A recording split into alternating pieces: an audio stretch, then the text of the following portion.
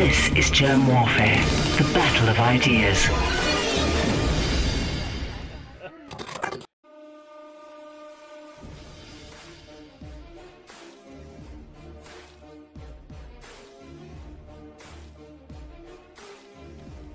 My name is Germ. This is Germ Warfare, the battle of ideas. Jerome Corsi, thank you for joining me in the trenches. My pleasure. Looking forward to the discussion. Thank you. I was just saying to you a moment ago, I'm often accused of being disrespectful when I drink alcohol in front of my guests. I'm drinking a whiskey right now, a scotch. Is that disrespectful to you? Won't bother me. I'd be happy to join you in one. It's a little early here today for me to do that, but I'd be happy to. Are you a scotch drinker yourself? I used to be very much so. More wine these days. As I got older and get older, the hard alcohol doesn't process as well, so I've switched mostly to wine. And I've drunk a lot of wine in my time, and I enjoy it and don't plan to give it up. And Cape Town is a home of great wine. I had some there. It was very good, and they sell the Australian wines and South African wines now in stores in the United States, and I typically buy some of both, and enjoy them both. I think wines are magnificent in South Africa. They're really excellent. Yes, and, that is. In fact, I think when I was there, we went to one of the vineyards. I don't remember precisely which one, but it's South Africa has many absolutely stunning aspects to it, and a politics which is extremely difficult and probably going to get worse. Yeah, but of the few things that we have going for us, wine is one of them. Well, no question about that. And Cape Town is a magnificently beautiful place. I mean, it is amazing to see the two oceans come together, and standing at the tip of Cape Town, and I've done that. And it's just all around a beautiful city, and it's a beautiful country. And I enjoyed being there, and regret that the politics is so difficult. Yeah. For those who don't know your background, Jerome, what is it? I'm not sure anybody will ever put together my entire background. It's not really important. I have a PhD from Harvard in political science when I was 25. I've had a very diverse background. I've spent time in universities, did a lot of federally funded research. Did research with randomized field tests, controlled experiments. I've published articles on terrorism in game theoretic journals. I've done a lot of publishing in my life. Published my first books when I was in college. And I spent a considerable period of time in financial services, worked with banks around the world to introduce insurance products and investment products. Banks are typically terrible at sales, and they are usually leave unattended a whole classification of financial service needs of their customers. So I built businesses doing just that, teaching banks how to be more interactive with their customers and actually sell insurance, annuities, mutual funds, investments, etc. And I did that for quite a while, maybe 25 years. And I've also, I've just had a very, very diverse background. And since 2004, have been writing books in politics. I've written now over 25. I don't have the exact count. I'd have to go back and put it all together someday. But I'm conservative, and I'm opposed to the neo-Marxism and the cultural Maoism that is sweeping the world right now. And this book on climate change, I think is probably, I've at this point in my life decided to really write more thoughtful books, more legacy books. I don't know if they'll even be much read in the current environment. Certainly they'll be suppressed. I'm not even sure if Fox News won't interview me on this climate book, because they're afraid of opposing this intolerant leftist agenda. And we have experience in this country. I was involved with the Mueller investigation because I had ties in 2016 to Donald Trump, and they thought I had information about Julian Assange, which I didn't. And they were threatening to indict me for lying. I refused to take their plea deal, and I was not indicted. So they were the criminals. The federal government's Justice Department is now a political enforcement arm of the Democratic Party. And we are rapidly losing our constitutional freedoms. And so I wrote this book to try to explain the neo-Marxism behind the current climate change movement. It's a movement aimed at destroying capitalism. That's its fundamental purpose. And the core of the book, it's a book that's almost 400 pages, and it's got 1,000 footnotes in it. And by the way, as I was saying to you off the air, we've just sold out the hardcover and made a decision not to print any more hardcover. I think Amazon has about 6 of them left. The paperback is available, and it's cheaper, and I want more people to read it. So we're going to cut our margins and eliminate the hardcover and go entirely to paperback, ebook, and audiobook, and trying to get more people to read this. And I'm very pleased to be on your show and others, because about all that's left in telling, as this book is, the truth about energy, global warming, and climate change in an age of disinformation, and exposing climate lies, the age of disinformation. That's what the book is about. And it's impossible to have a debate or to get media if you're not on the woke agenda, which is, I think, a tremendous loss, not only in human freedom, but a loss in the ability of human beings to advance.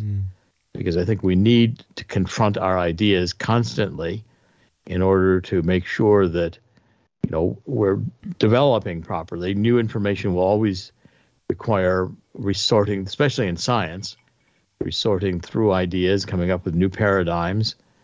And I think what we're currently in is a very value relative world that, you're supposed to have the right to be anything you want to be, and everybody's got to respect that. And so in the next book I'm writing, to be the truth about this neo-Marxism, it'll be second in you can see it's the Great Awakening series. I'm planning to write 3. And the second one will be the truth about the neo-Marxism, the cultural Maoism, and the anarchy. I think it's basically a schizophrenic period of time. The schizophrenics are in charge, as the agenda that we don't know what gender identity is, and that all of these redefinitions of social justice are the postmodernism, quasi-schizophrenic, because you can be whatever you decide you are. And you live in this imaginary world of your identity. And so it's very subjective and I think very dangerous. But again, it's an intolerant period of time that we're living in, and I'm doing my best to at least expose it. I don't know whether we'll beat it. My books may be read after I'm gone, assuming that human freedom is recovered. Well, and I'm not 100% sure it will be.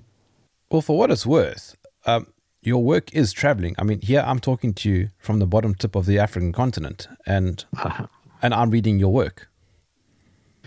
I find that has happened increasingly, and I'm pleased about that. I think my work is going to become almost of a kind of cult, work in that it's suppressed, and that there will come a time, I do believe, when it will be read.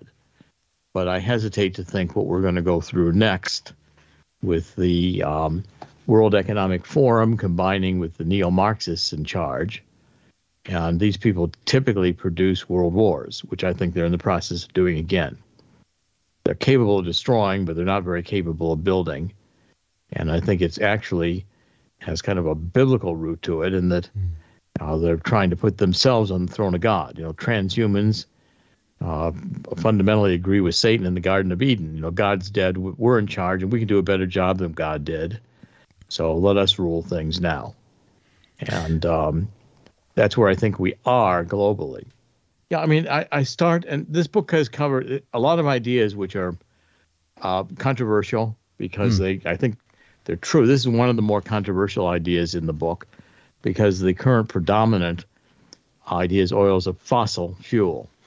which means basically that it's organic. The idea of fossils is pretty silly to begin with because fossils are not the living animal. They're typically the silicon that is filled in the bone structure and get the bone structure of the animal, but not any of the living tissue.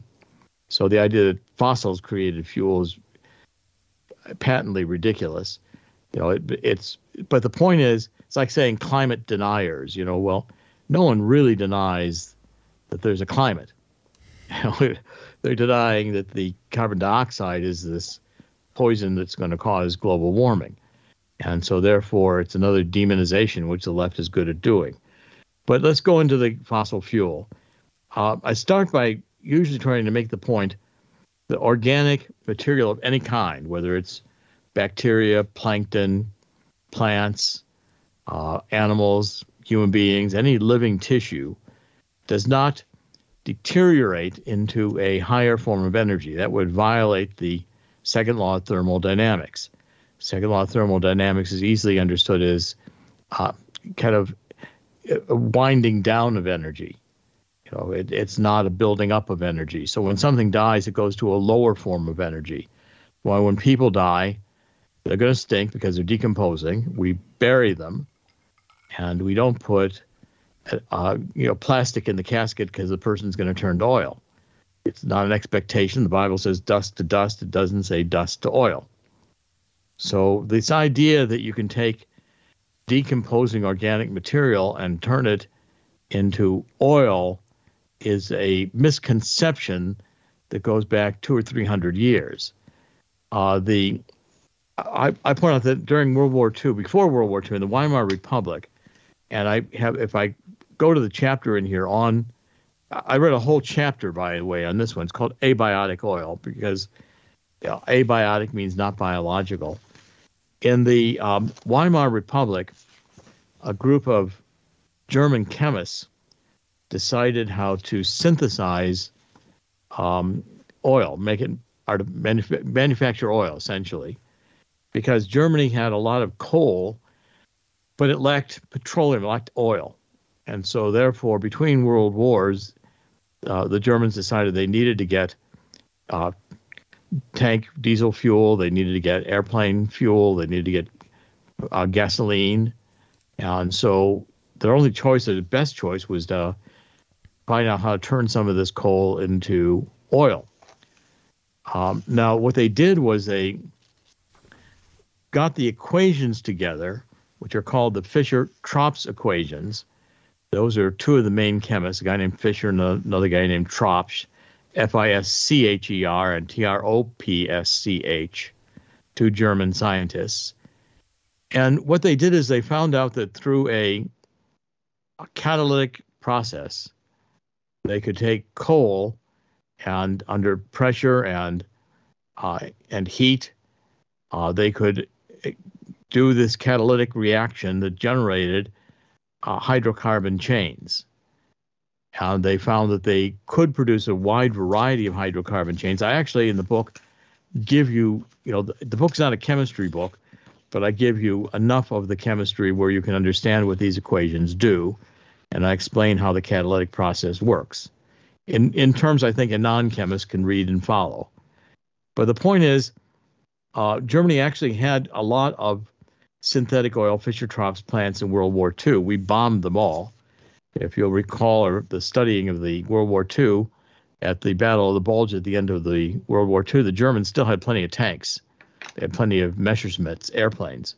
They ran out of fuel because we had bombed their synthetic Fischer-Tropsch plants, and we bombed their oil and chemical facilities. That was the only thing in World War II that really made any difference with the bombing. Strategic bombing study at the end of World War II proved that, and I've been reading that for a long time. At any rate, with this Fischer-Tropsch process, it defines a process that goes on in the mantle of the Earth. So essentially, you've got something that contains hydrogen and something that contains carbon. You've got intense pressure and intense heat and the presence of a catalyst. And the catalyst can be, for instance, iron. And the inner Earth has all of these elements available. and I go through the book and describe inner Earth and why all these are available. The mantle of the Earth is where oil, natural gas, and all the other hydrocarbon chains are produced. And Thomas Gold, who was a very brilliant scientist, he lived until through the 60s. He taught ultimately at Cornell. Very brilliant man, and he had unconventional ideas, like as do I. I'm not bound by the typical paradigms. So he had postulated that at the bottom of the oceans there was a deep, hot biosphere. In other words, there were these deep sea chimneys, that vented out hydrocarbons from the mantle of the Earth. And the hydrocarbons were actually supplying food. There were organisms living on this hydrocarbon, venting gas, and there was no light down there, so they weren't living on photosynthesis. And the Woods Hole Oceanographic Institute, and I cite the articles, went and studied these vents, the hydrotherms they call them, and found that there was the abiotic hydrocarbons were exuding out of these hydrotherm chimneys, just like Thomas Gold said they would, and they were manufactured by the Fischer-Tropsch process. They published that, I believe, in an article in Science. And this was a revolutionary. It was the very first time that we had a publication, a group of credible scientists who validated that the mantle of the Earth is producing abiotic hydrocarbons. And, I took it further. I then said, okay, well, I went and got the tectonic studies because, we have a lot of oil in the Gulf of Mexico and Saudi Arabia, and that interested me. Well, in the Gulf of Mexico is where this huge asteroid hit in 65 million years ago, which destroyed the dinosaurs, was part of the reason the dinosaurs died. And it deeply fractured the bedrock in the Gulf. And up through those bedrock fractures, the oil was seeping and pocketing in sedimentary rock, not created by the sedimentary rock. That's where our petrogeologists get it confused. The oil's there, but it's underneath the oil fields in Saudi Arabia, you can see that they are directly on top of a series of bedrock faults in the deep earth of Saudi Arabia. So I used to argue with a guy named Matthew Simmons in the 90s, one of the peak oil guys, who said, well, only so many fossils, only so much fossil fuel, we're going to run out. And I said, Matt Simmons wrote a book called Twilight in the Desert about Saudi Arabia running out of oil. That was the vogue in the 90s. And I basically said, it's nonsense. These people demonized me, and a lot of exchanges. Of course, now the peak oil guys are all gone because Donald Trump demonstrated that we can have plenty of oil and natural gas. We can even lead the world in exporting it again, whereas the peak oil guys were convinced we would be out of oil by now, be all gone. Has not happened, and will never. I don't think it will ever happen. I think someone else I write about in this book was Julian Simon. He's a very brilliant sociologist, really, who started studying population, demographics, also energy, and he argued, I think correctly, that the principles of energy are, first of all, we always think we're running out. So in the 1850s, in Great Britain, they thought they were running out of coal. They were worried about not being able to fuel the Industrial Revolution. So Julian Simon's first point is there's always more of it than you think there is. The second point was that as technology advances, we can recover energy resources like oil or natural gas at levels and extract it in ways that were not previously economically feasible to do. The technology makes it feasible to do. So now we have deep ocean drilling, where we're going down 5,000 or 10,000 meters that are just water, and then drilling deeper into the earth from the bottom of the sea. It's what we do off of Brazil. It's what we do in the Gulf of Mexico. And we're finding abundant oil. I mean, Brazil, thought they had no oil until they found this offshore drilling made them a leader in production of oil. Venezuela, there's other countries that have found, I'm sure you could find oil throughout the ocean bed. So far, we've only done deep sea drilling off the coasts because it's, again, economically feasible. It's more difficult to do deep sea drilling for anything in the middle of these great oceans. North Sea, the Gulf of Mexico, the coasts of the continents, we're finding abundant hydrocarbon fuel. And they haven't run out in the Middle East. I remember them saying in the 90s that they were going to run out. I said to Matt Simon and I actually exchanged emails. I mean, and we debated with each other on these peak oil forums. And he was convinced we were going to run out. I said, no, Saudi Arabia doesn't really know how much oil they've got. They have no clue. What they know is that they keep abundantly pumping it, and it's still there. And, again, the mistake of thinking that this is fossil fuel and it can only be made that as this, if it were cooked in sedimentary rock. And I used to challenge them on that. They said it becomes this mushy rock, which they call kerogen, and that's an intermediate form between sedimentary rock and oil. It's becoming oil. I thought that was just nonsense. I said, why don't you, in a laboratory, show me what kerogen looks like? Well, no one ever could. Mushy soil. I mean, it's, that's.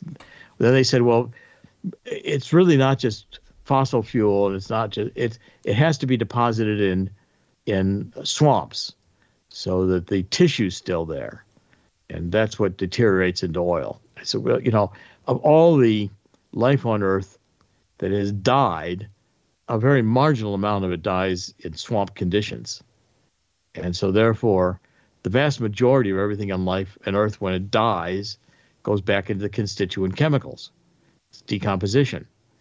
And so again, I've argued this because, again, it's part of the argument I'm making that carbon is part of the life cycle. In other words, instead of demonizing carbon dioxide, we've got to realize that carbon dioxide, we exhale carbon dioxide. Plants can't survive without carbon dioxide. That's part of the nutrient for a plant. And plants then emit oxygen, which again is part of this natural cycle. The Earth, scientists will say, is 4.6 billion years old.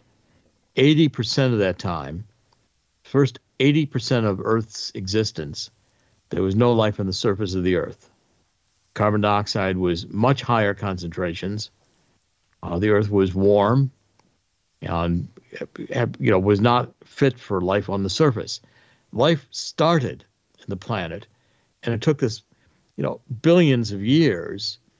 I believe it started with the hydrotherms coming up in the ocean and also coming up through the soil and nourishing bacteria and other forms of life that were in the soil. I don't think life began on Earth with photosynthesis. I think that took millions or billions of years to develop, and developed out of these organisms which lived in the soil or in the bottom of the sea, which learned how to develop photosynthetic capabilities. So if we eliminate, instead of demonizing carbon dioxide, we should look at it as a vital part of the we're partly carbon. A lot of carbon in bodies, and it's not a noxious element. And greenhouse gases are not dangerous. The Earth wouldn't exist without greenhouse gases. By the way, carbon dioxide is only 0.04%, 4/100th of the atmosphere. Water vapor is much more abundant as a greenhouse gas. Probably 70% of all greenhouse gases is water vapor. And water vapor may account for as much as 90% of the greenhouse gas effect on Earth. We wouldn't survive on Earth without the greenhouse gas effect, because another fundamental thing is hard for the left to understand is, sun heats Earth. It's a hard concept. They wanted to demean the sun's importance. But if you go outside and you look at that big yellow thing up in the sky, it's not a tree ornament. It's called the sun. And when the planet revolves, as it does every 24 hours approximately, and you're at nighttime, we call it night because it's dark. And it's dark because there's no sun in the sky. At that point, the infrared energy, which the Earth has absorbed during the day, that's the part of light that produces heat, infrared vibrations, and that's where the heat comes from. The Earth itself will emit infrared radiation and will go back into outer space. The greenhouse gases capture enough of the infrared energy that the Earth stays relatively warm. And it's a very complex process because clouds are not water vapor. Clouds are not precisely water vapor. Water vapor is in the atmosphere when you don't recognize it's in the atmosphere. When it's clouds, it's forming aerosols. And cloud formation is a transformation of water vapor into a cloud structure, different physical property of H2O. And they act as shields also to make sure the Earth doesn't get too hot, because more clouds typically form when it's warmer, and they block the infrared radiation from reaching the Earth. So neither greenhouse gases nor carbon dioxide are noxious. They're all natural processes, and we're not releasing ancient carbon dioxide by burning fossil fuel, because it's not dead anything, which was composed in its original state. Now we're releasing that original state as we burn the dead animals and oil. There are so many absolute bad ideas in climate science. And Julian Simon said, why do people believe all this bad information about weather? And I think it's because there's a fundamental insecurity about human beings, and that we know we're going to die. That, by the way, has not been told to the transhuman group among the World Economic Forum. They believe they can live forever. They can believe they can rule the earth better than God did. And if they get their chance, we'll all be living in hell. But beyond that, the idea that these are demonic forces, that there's something wrong with carbon dioxide, there's something wrong with greenhouse gases, is fundamentally someone who should have failed Climate Science 101. But it is at the core of the ideological principles of science, which is what the International Panel on Climate Change of the IPCC of the United Nations, that's the only kind of science they will allow, is ideologically driven science. And at its heart is demonizing carbon dioxide. And carbon dioxide is picked because hydrocarbon fuels do emit carbon dioxide. And if they can demonize carbon dioxide, saying you're going to children, you're not going to be able to have an adult life because mommy and daddy are putting horrible gasoline in the car. They're ruining your future. Well, we couldn't demonize it. That is a reason to get rid of hydrocarbon fuels. If you're all going to die, no matter what you have to do, you might as well do something. Stop using hydrocarbon fuels. So the neo-Marxists have found this is a very, very good argument to destroy capitalism. Probably better than Marx ever came up with, because Marx's ideas by 1848 didn't work. The revolutions going on didn't turn out to be forming communist utopias in 1848. Monarchies largely persisted and adapted, and the workers were taken care of through labor unions and other concessions, so that the labor unions, prevented a lot of Marxism from Marx's ideas were fundamentally wrong. Yeah. But yet the Marxists continue to try to find the silver bullet around which they can destroy capitalism, because it's fundamentally an argument for an elite to gain control. That's what Marxism is all about. And then to get rid of the people who got them there, which is the first thing that the Stalinists do. It's the first thing that the Maoists do. It's the woke generation may destroy advanced industrial economies, may destroy the culture, but in the and if they succeed, and the winners will be the World Economic Forum, billionaires and millionaires running the multinational corporations and the trust funds, and they will make sure to eliminate the woke people because they will be the biggest problem. They don't want any more destruction. Now they want control. And that's always been the evolution of every communist revolution. So this is about demonizing carbon dioxide, which makes absolutely no sense from a scientific point of view. And that's a long way of answering. But I really wanted to give a more detailed explanation of why hydrocarbon fuels, why it's reasonable to think that they are not fossil fuels. The post-Weimar Republic Germans figured out that in order to sustain their war attempts, they could actually develop oil, manufacture oil? Synthetic oil. Right. Synthetic. Made up. Created, not by alchemy. Germany had a lot of Fischer-Tropsch plants. And when we were bombing, the Allies were bombing Europe, we targeted their Fischer.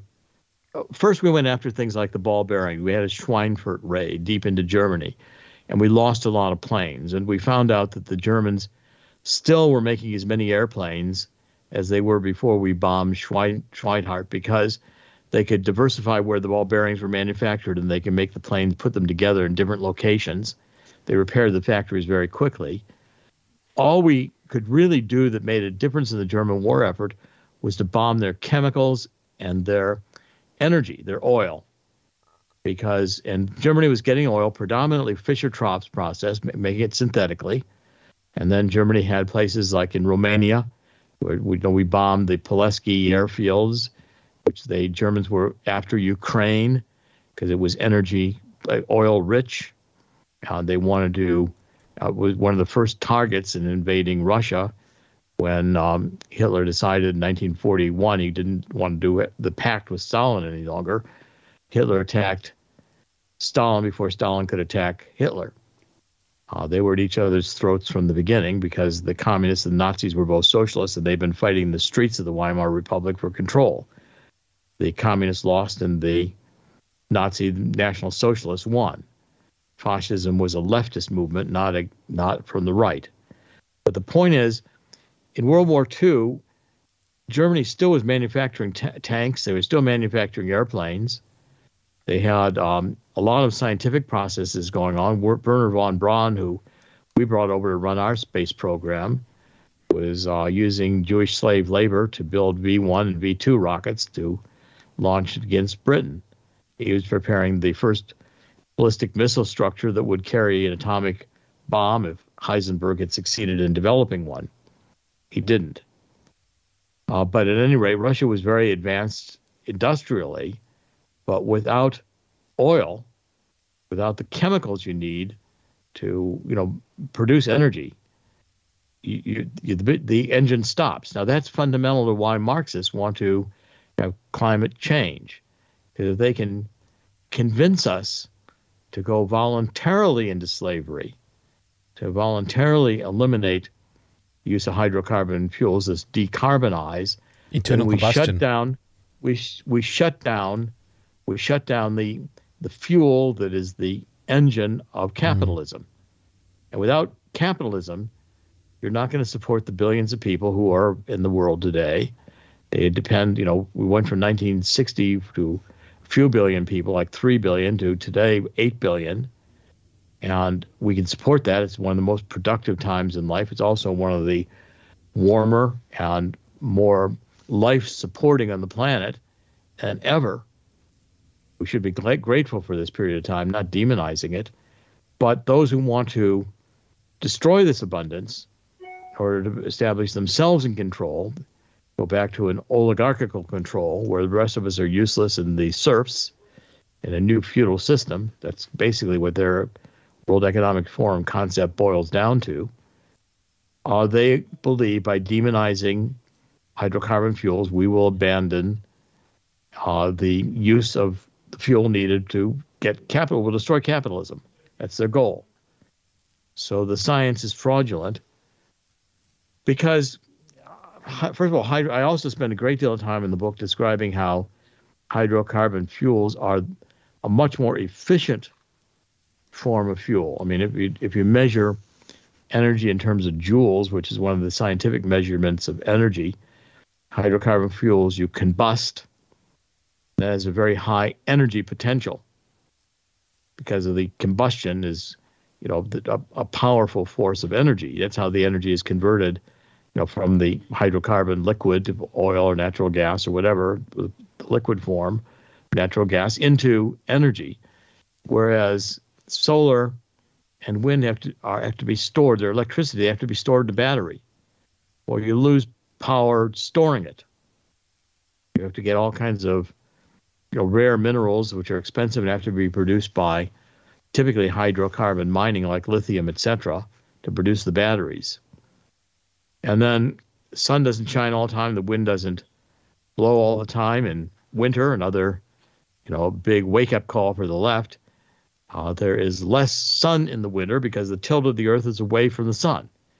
So it tends to get light later in the morning. It tends to get dark earlier in the evening, depending on how far you are in latitude.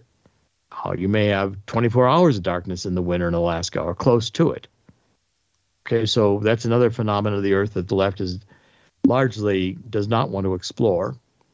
They want to see everything as stable, except for the industrial age that caused us to destroy the planet with the industrial activity. In other words, capitalism is their demon. They want to demonize capitalism. And that's what this is all about. But the science does not support that because, in fact, hydrocarbon fuels are robust, plentiful, and cheap. Sun is intermediate, expensive to store, doesn't produce as much energy. Same with wind.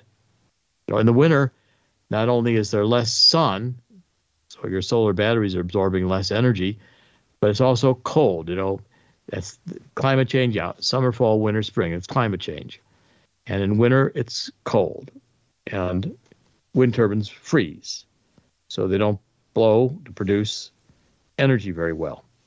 And that's when you need it the most. If you say we can all endure hot, you don't really need air conditioning. When I was young, we didn't have air conditioning as universal availability. And nobody had a problem with it. Things slowed down in the summer. But winter, if we don't have hydrocarbon fuels in Europe this winter because of Russia cutting off the natural gas, they're going to freeze.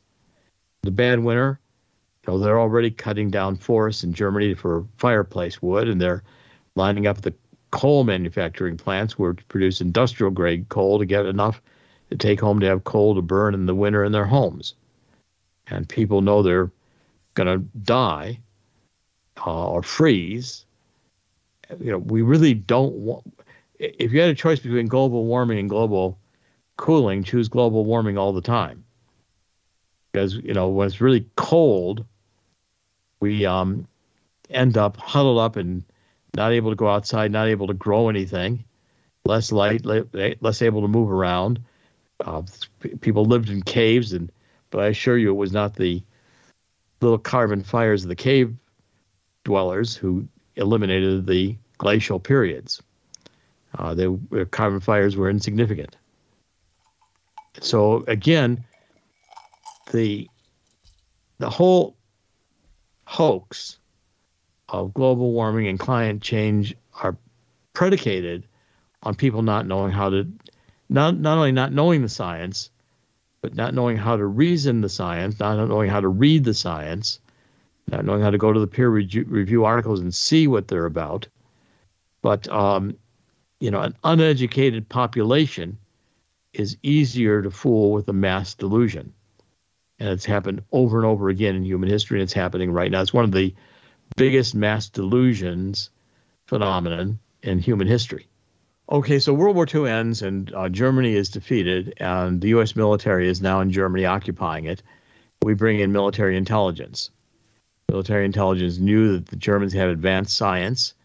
So the first task is to go and get as much of the science that they can, including the atomic projects, the UFO projects, the alternative energy projects. Germany was working on a lot of very advanced things in the 1930s and 20s, and also the Fischer-Tropsch equations. And then the second thing we did is in Operation Paperclip, our genius CIA began deciding that certain Nazi scientists were denazified, and they brought them over here to work. That's how Werner Braun got here. He was a war criminal. He used Jewish slave labor to build V-1 and V-2 rockets to hit Great Britain with. So if we got that information, we had that information, what we did at the end of World War II is we actually built some Fischer-Tropsch plants in the United States. I document that. But when you could get abundant oil and natural gas out of the ground, it was just too expensive to make synthetic oil, too costly. So they weren't economically viable. They worked, and in Germany, when you had no real alternative, the government was willing to spend the money to get the petroleum products to fuel its war machine. And a large part of the strategy of World War II was Germany trying to make sure it had occupied foreign countries. Poland, they weren't too interested in, except to get rid of the Poles. But Romania and other countries, including Ukraine, they were very interested in the Nazis because they had oil. And a lot of Nazi oil came out of Ploesti, Romanian oil field, and Hungary. These countries were more rich in oil. And we bombed the Ploesti airfields from North Africa. And at the end of World War II, we had done enough bombing of them that Germany was running out of oil and natural gas. They had no more fuel. That was a key element. But we did, see, the American people were never told about this. It's been kind of a secret. I doubt very many people listening to this program had no idea that Germany made synthetic oil. The whole idea of synthetic oil, if it comes from fossil fuel, how could you possibly make synthetic oil? Well, this has been a fundamental, I think, problem in chemistry almost from the beginning, which is we have organic and inorganic chemistry, and organic chemistry is largely about carbon. Well, it is not the case that certain chemicals are living or organic and others are dead or inorganic. There's just chemicals. And the chemicals can be combined in various structures which are conducive to life, and they can be created synthetically. And it's still just chemicals, although life is not the chemicals. Structures that are life require certain chemical formulations, and they can be manufactured. Mendeleev, who was the guy who came up with the atomic chart that everybody learns in Chemistry 101, believed that oil was abiotic. And they demonized him, the global warmers demonized him because he also then went to work for the oil companies. He was very successful in helping them find oil because he was not under the misimpression that oil was created by sedimentary rock. He knew better and was smarter. It was pretty much of a genius to be able to come up with that atomic chart when he did in the 1850s or so. And so, again, the true science here is completely at odds with the current ideological nonsense that you're being taught as climate change. And if people were not susceptible to these lies, which basically human psychology is susceptible, it's easier to lie to people than to tell them the truth. It's some of the most convincing people are pathological liars. They learn how to be very convincing. And this is a mass delusion that there's something wrong with hydrocarbon, something wrong with the air we exhale. It's carbon dioxide. So it's almost self-loathing in the whole premise. What role did families like Rockefeller? Well, I don't think Rockefeller really cared whether the oil was abiotic or made from fossil fuels. He couldn't have cared less. He came from another era when was the great building of these trusts, these consolidations of industries, and Rockefeller entered into the oil business before there was a big demand for oil. You've got to remember that oil used to percolate up in the soil in places like Oklahoma. It just bubbled. It's Beverly Hillbillies begins with oil bubbling to the surface of the earth. What happened? And they used to burn it off the fields. They thought it was destroying their ability to grow crops, which it did. It was wasteful. It was useless. They had no use for the oil. Around, again, the 1850s, the industrial age got to a point where we were moving from coal and figuring out ways to use oil in combustion. The original industrial revolution started with coal. And as we moved to oil, remember, the ships were sailing on coal. It was really Winston Churchill, the Admiralty, who introduced oil as the predominant fuel of the British Navy. That didn't happen until, the World War I era and afterwards. So when Rockefeller was getting he just said, I'm going to invest in this oil. And he bought up as much of the oil contracts as he could get. He owned huge amounts of available oil worldwide by simply buying it up at cheap prices. And so when oil turned out to be as valuable as it was, he cornered the market, which was the key strategy. And, Rockefeller did it with steel, with oil. Carnegie did it with steel. Vanderbilt did it with railroads. This was the period of the trust builders. So I don't think Rockefeller thought very much about where the oil came from. As long as he could buy the rights to it, he was happy to have it. And I think most petrogeologists worldwide don't spend a lot of time. They just want to find oil, and they up until recently, sedimentary rock was where you look because you couldn't drill so deeply. Technology wouldn't get down that deep. The deeper you get, the more heat and pressure there is. So the drilling has to be more sophisticated. If you're going to drill 5,000 or 6,000 meters into the earth, you've got technical problems to do that, which the technology in the 1800s couldn't handle. And since no one had been using this oil, there was plenty of it loose, low hanging fruit that was just on the trees. So they just went and got it. Nobody worried about where it came from. And they were happy to do oil distilleries, so they knew a lot about the technology of oil and how to distill it into various forms of fuel. And none of those involved any incantation where you throw in some living parts. They understood the chemistry of distillation, but the chemistry of oil creation, hydrocarbon fuels, was not investigated seriously until these Weimar Fischer-Tropsch chemists were tasked to do it. Government wanted it done. Go figure out how to make this oil. Got all this coal, make it into oil. And then they did. They were brilliant. And I've seen the equations. I put the rudiments of the equations in here. It's a complicated process. It involves turning the coal into a gaseous form and then putting it through a catalytic process where you've got something that contains carbon and something that contains oxygen, and those do not have to be organic. Anyone knows the Fischer-Tropsch process. You can take. In fact, they've done this with using the Fischer-Tropsch equations. We've synthesized oil, what they call diamond anvil experiments, without using any biological material at all. And that's where they create this apparatus, the diamond anvil, that is intense pressure, intense heat. They find something with carbon, something with oxygen, and a catalyst. Catalyst does not have to be iron. There's many catalysts that work.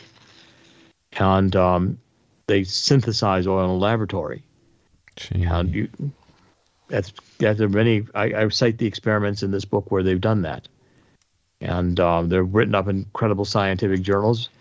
People, anyone who studies hydrocarbon fuels without their ideological blinders on can find out what I've found out. I'm not a chemist. I wasn't trained as a chemist. I basically didn't take science courses in school because I didn't like the way they were taught. I thought it was a waste of time because they were teaching nonsense. And, more recently it's gotten better, but it's still very heavily ideological. If oil is not a scarce resource like we've been told, then is it paradoxically plentiful? Yes, it's plentiful. Julian Simon made the distinction, which I think is appropriate. He said, the earth is not infinite because obviously there's a limit to what's on the earth. So it's finite. But he said he had a category where if something was finite and you can run out of it, infinite, you'd never run out of it. He said it's not finite, okay, which is a negation of the concept finite, but not the embracing of the concept of infinite. Okay, what by that he meant, it was so plentiful that we would not run out of it before we found alternatives that were easier to use. Okay, and I often say, look, if you had a solar battery the size of a flashlight battery, and you could store enough solar or wind energy that you could heat or light a city with that one battery, you wouldn't have to have government subsidies. Private industry would produce those all over the place. They don't exist because solar and wind are not that powerful, can't be stored, etc. There's physical limitations to what you can do in the physics and the chemistry of solar or wind. You can put a solar panel on your house and generate some electricity, but don't try to provide solar to supply electricity to Los Angeles because it won't work. They did that. Tried to take huge sections in Nevada. Obama tried this in the Solyndra era. Billions of dollars to his friends to see if they could get huge wind or solar farms to power. It doesn't work. And they could have known that to begin with. So we today are looking at things like smaller nuclear energies, smaller plants. We run the U.S. Navy on nuclear power. We don't use coal anymore. It's, again, a Julian Simon principle. We found a more powerful alternative energy and went to it. And nuclear power, it can be safe, and it can be. The U.S. Navy's proved that. We could have small installations of nuclear facilities that would be relatively safe and not cause huge disasters if they went awry. And probably the next technology will be fission. Fission is probably the most abundant source of energy. I used to remember I was teaching when I first got out of graduate school at a small experimental school up in New Hampshire. I said, look, if you take a leaf from a tree, there's more energy in this leaf than you can imagine. The kid said, what do you mean? I said, well, look, what holds the leaf together? What are the forces that make it work? Well, those forces I can identify through fission. There are forces that give it identity, that hold it together. Now, those forces are released. It's an enormous amount of energy that's released. And if you can do fission effectively, harnessing that energy, and it's still difficult to do. We're still not able to do it on an economic basis. And we're not even able to do it reliably yet. But we will get there. These are the truly inexhaustible sources of energy of the future. I look at all the systems we have in the earth right now and say it's absolutely insanity to go back to a pre-industrial era because we want to destroy capitalism.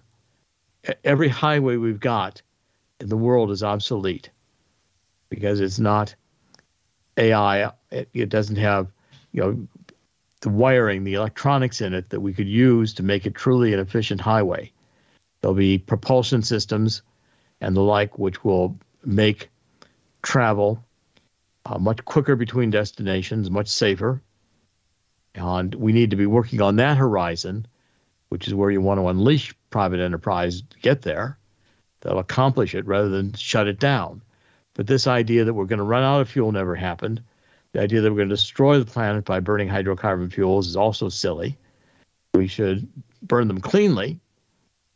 And of course, we're burning catalytic converters and other things. We're burning hydrocarbon fuels today much cleaner than we were in 1950, when smog from internal combustion engines in London and Los Angeles were producing unsafe environments to breathe. We don't do that anymore the way we did. And people are unaware of what the smog conditions were like in London at the end of World War II or in Los Angeles. And we can burn these fuels cleanly. We should be burning them. We should be stimulating industrial activity. We should be, instead of letting these greed-head World Economic Forum post-humanists, whose big guru is this guy named Harari, goes around saying there's too many useless people around and we'll let them play video games and give them drugs. They're actually now supplying machines in the United States that will dispense drugs to keep the people happy. They don't have any use for the people because they are not imagining a world in which human beings are the true, scarce, and important resource, human intelligence. They don't value human intelligence. So they value their own intelligence as becoming demigods. My wife and I just got back today from a few days in the bush. We were in the mountains somewhere, and we could only get there with a 4x4. And I was thinking while we were driving, there's no possible way that we could have done that with a battery-powered car. No way. First of all, the battery-powered cars, another silly idea, okay? The batteries in these cars can weigh up to 2,000 pounds. Producing these cars, the average price of an electric vehicle is about $64,000. It costs $20,000 if you need a new battery. Batteries wear out. They got lithium in them, which is also expensive to mine. Usually takes hydrocarbon fuels to mine it. Mine somewhere in Africa, which pollutes the environment, but who cares? That's Africa. Although we don't care what happens in Africa. And you're using virtually slave labor to do it, so we don't care about that either. So now you've got an electric vehicle made, and about every 3 hours, you've got to at least partially recharge it. Now you can just do partial recharges, but you got to wait until the car ahead of you is recharged before you can recharge. The amount of time it takes to fill up a car with gasoline is a few minutes, very few minutes. It's magnified by a factor of 100, let's say. So you're going to be spending 20 minutes instead of spending, 2 minutes. Or, you spend, that's factor of 10, but you're going to have a much longer wait. So you got this long line of cars all waiting, all running out of electric fuel while they're waiting to recharge. And we don't have enough recharge stations built. And then the cars have manufacturing problems or mechanical problems. Their batteries wear out. Where are we going to deposit all these batteries because they're environmental waste? We have to produce new lithium. There's not enough lithium available. There's not enough of these rare minerals that go into producing these vehicles available to make very many of them. So California can say by 2030, everybody's got to have an electric vehicle. Well, that's going to mean a lot of people are without cars because they won't be available. Would Elon Musk disagree with you? No, Musk himself knows that Tesla was a great idea because it was a fad. I mean, this was an investment idea. I'm not even entirely sure that Musk believes in the Tesla any longer. I think he knows it's a joke, and he's made it trendy and he's made it a fad, and he's quite frankly made a lot of money capturing an idea with technology I think he himself is not particularly committed to. I guarantee you he's not powering his rockets into space with electric energy generated by the sun or the wind or something else. It's not stored in a battery. It's combusted. And he knows that. He's not a stupid guy, although he's perfectly happy to make money on other people's stupidity.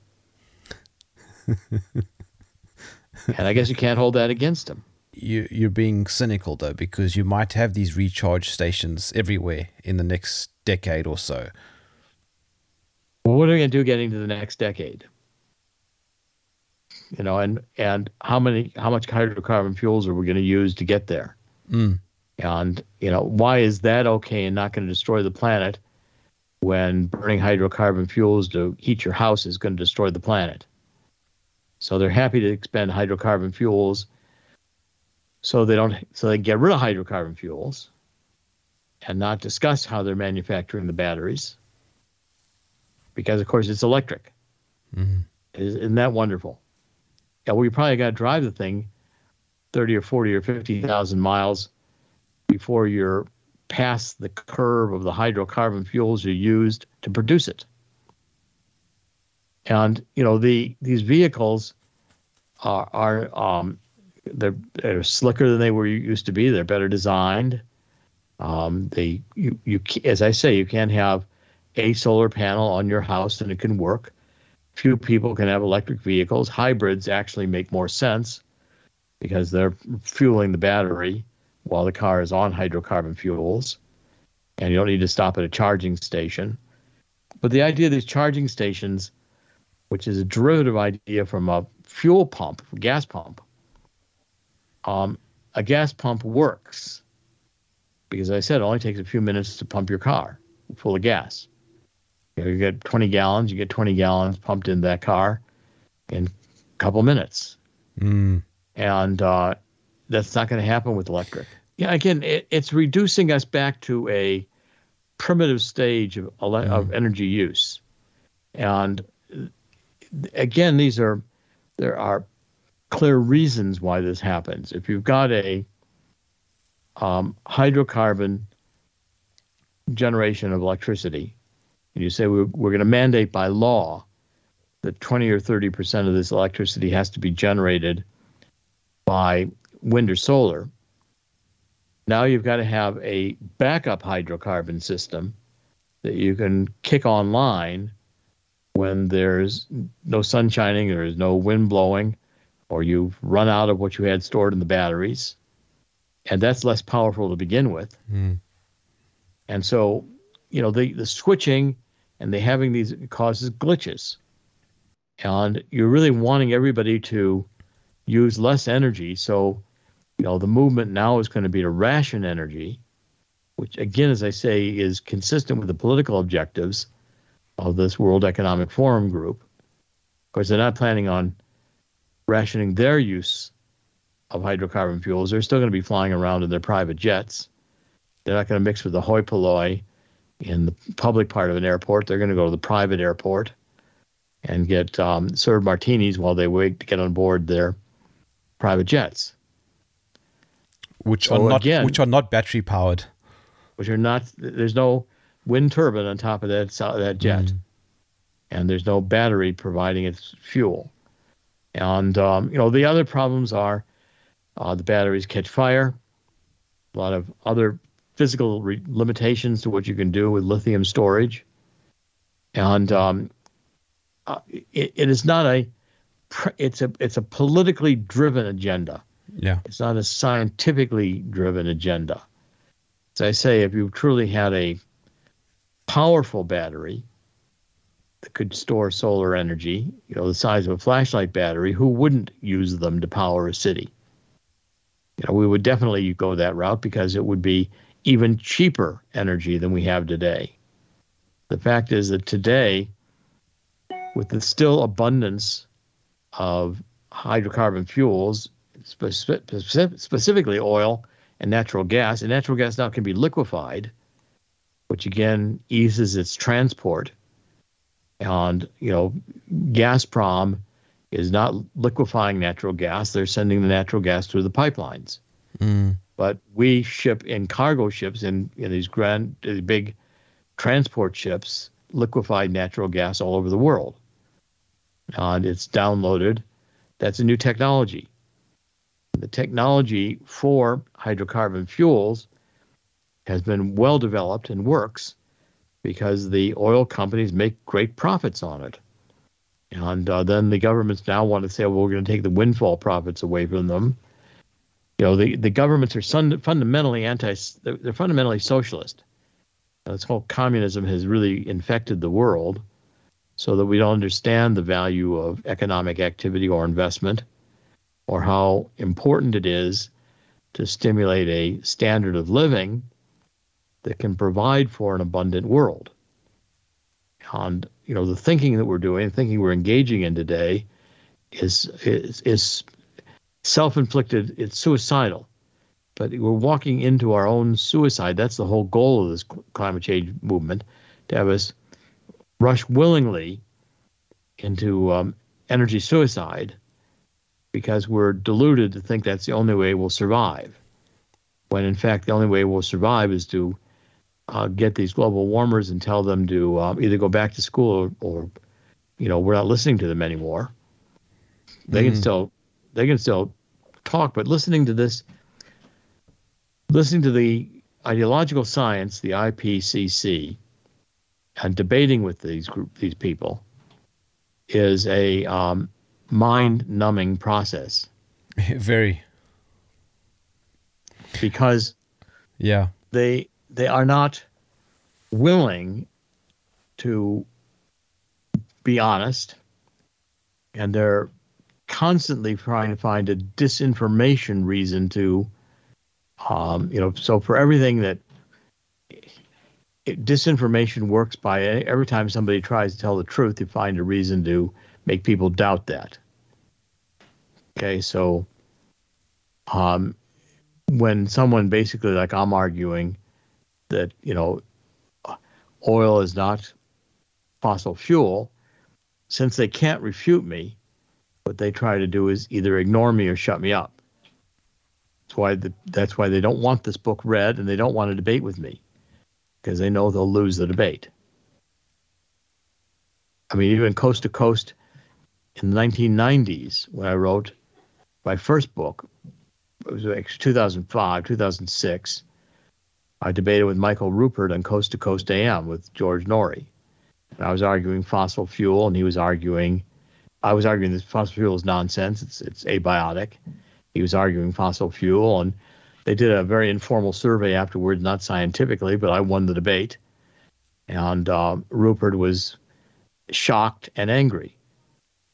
He didn't question why his arguments had failed. And if you go back and listen to that, and I've gone back and listened to it even recently, I was trying to be very gracious to him. I was trying to say, basically I was not demonizing him. I was just saying I disagree with your science, and respectfully so. But they've always demonized me, or anyone who would dare to question, that oil is fossil fuel. I still get demonized by the petrogeologists who are locked into this. The textbooks, I bought a few textbooks recently. They're still talking about oil being fossil fuel. Government still has, the Energy Department still has fossil fuel websites. It is the established narrative that people just unconsciously accept, even though it originally derived from dinosaurs. Well, they started in the 90s saying, well, they knew there were enough. I could say, how many dinosaurs does it take to make a barrel of oil? And so they didn't want to answer that question. So they said, well, it was really biological material, plants, plankton, any biologic material, they would say, could produce oil. They knew that they couldn't support it on dinosaurs. And dinosaurs were around for 100 million years, but they didn't die in big enough heaps, except for maybe in the, Zambria, the tar pits out in Los Angeles and places like that, or in great catastrophes. But the point is, they all deteriorated. We have every one of the fossils we have of a dinosaur. It's very, very rare that we even find a fossil with the skin of the animal on it, even though that will be silicon fossilized, because the deterioration process is very quick. I mean, when someone dies, and the life is out of them, they begin decomposing almost immediately. It's almost an instant process. It shuts down because there's no energy stimulating the activity of the cells. On the battleground, where are you positioned? Well, I increasingly think that things I am writing won't be read or appreciated until after I'm gone. I'm increasingly writing with that perspective in mind and anticipating that it's too frustrating even to expect.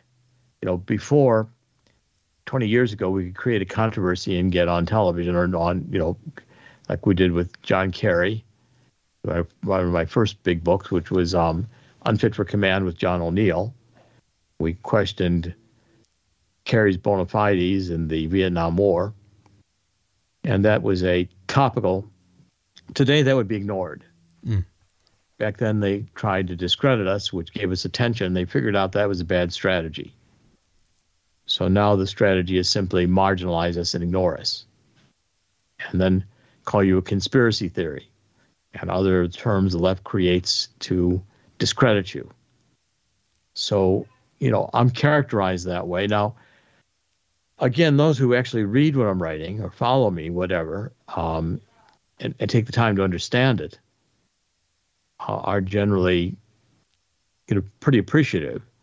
And I'm calling this trilogy I'm writing, this book on the truth about energy, global warming, and climate change is the first of the three. The second will be the truth about neo-Marxism, cultural Maoism, and anarchy. And the third one will probably have a title that involves transhumanism and the truth about that, and artificial intelligence, etc. But the point is, I'm calling it the Great Awakening Trilogy. I think we're at a point in human history where to survive as a species, we're going to have to conquer this fault of being susceptible to popular delusions and to understand that they're easier to propagate than the truth. And we're going to have to start understanding that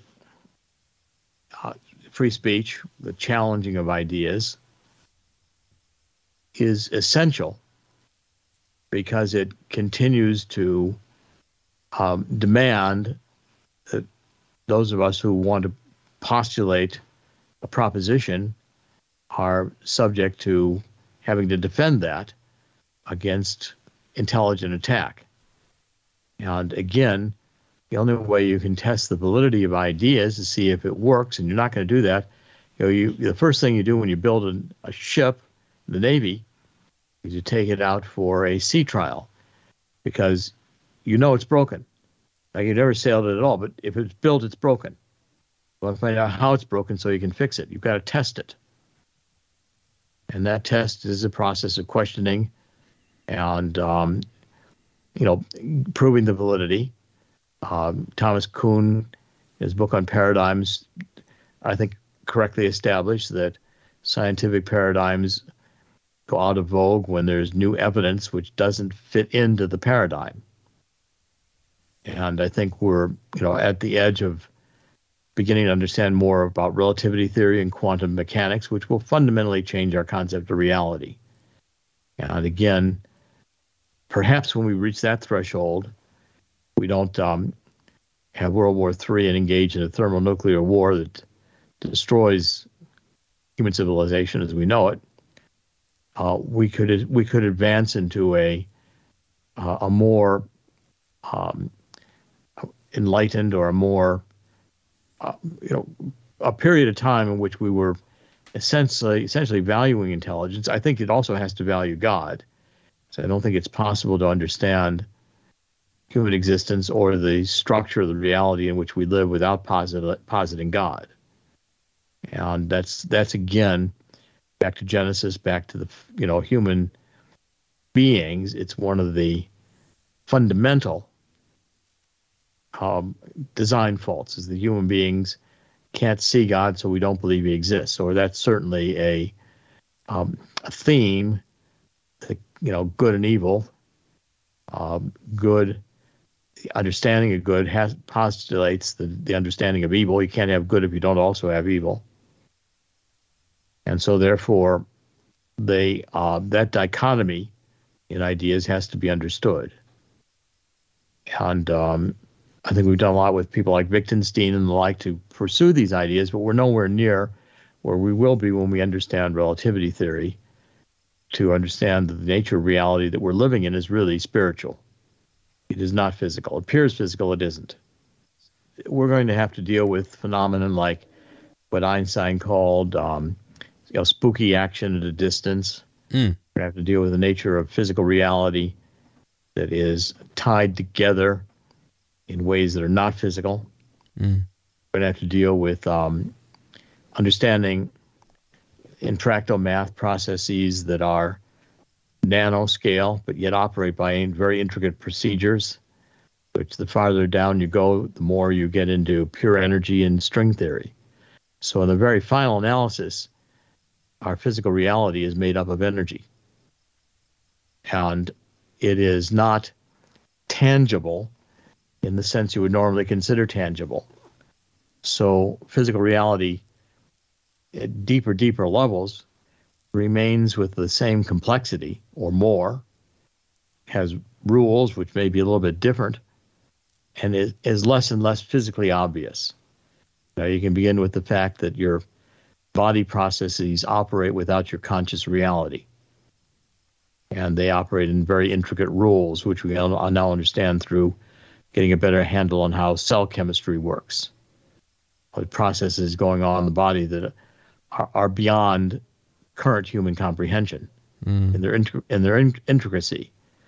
Mitochondria, I mean, I could list a whole set of phenomena that occur in the body, even, some of the issues we've had to cope with in COVID, some of the issues that these RNA modifying vaccines represent. And again, these are issues that people are not really willing or able to study, but they get down to the point I'm talking about, which is that the nature of our reality is not physical.